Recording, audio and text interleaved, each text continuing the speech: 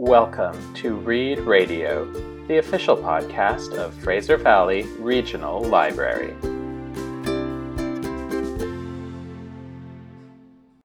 Hi everyone, my name is Jessica and I have been talking to my colleague Kelly about one of her favorite recent reads.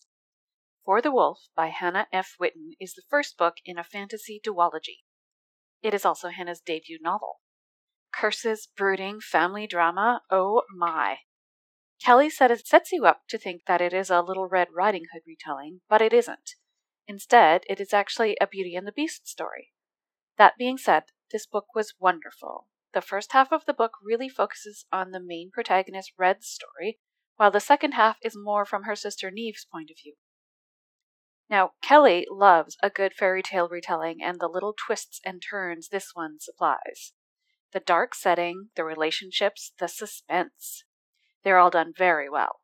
The setting is a cursed forest, crumbling castles, a world that is on the brink of disaster, plus monsters.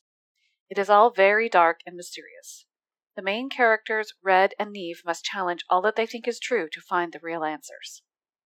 Kelly also really likes the relationships in this book. There are a couple of points of view throughout the book. The perspectives from Neve and Red really help flesh out the backstory and the plot setting. The relationship between Red and her family is a favorite, from the hard and uncaring mother to the sister she'd do anything for. The love interest is the brooding sort, but under that hard exterior is a man who would do anything for the woman he loves. Kelly and I both really look forward to seeing where the story goes in part 2, and hope that once you read the first one, you will too.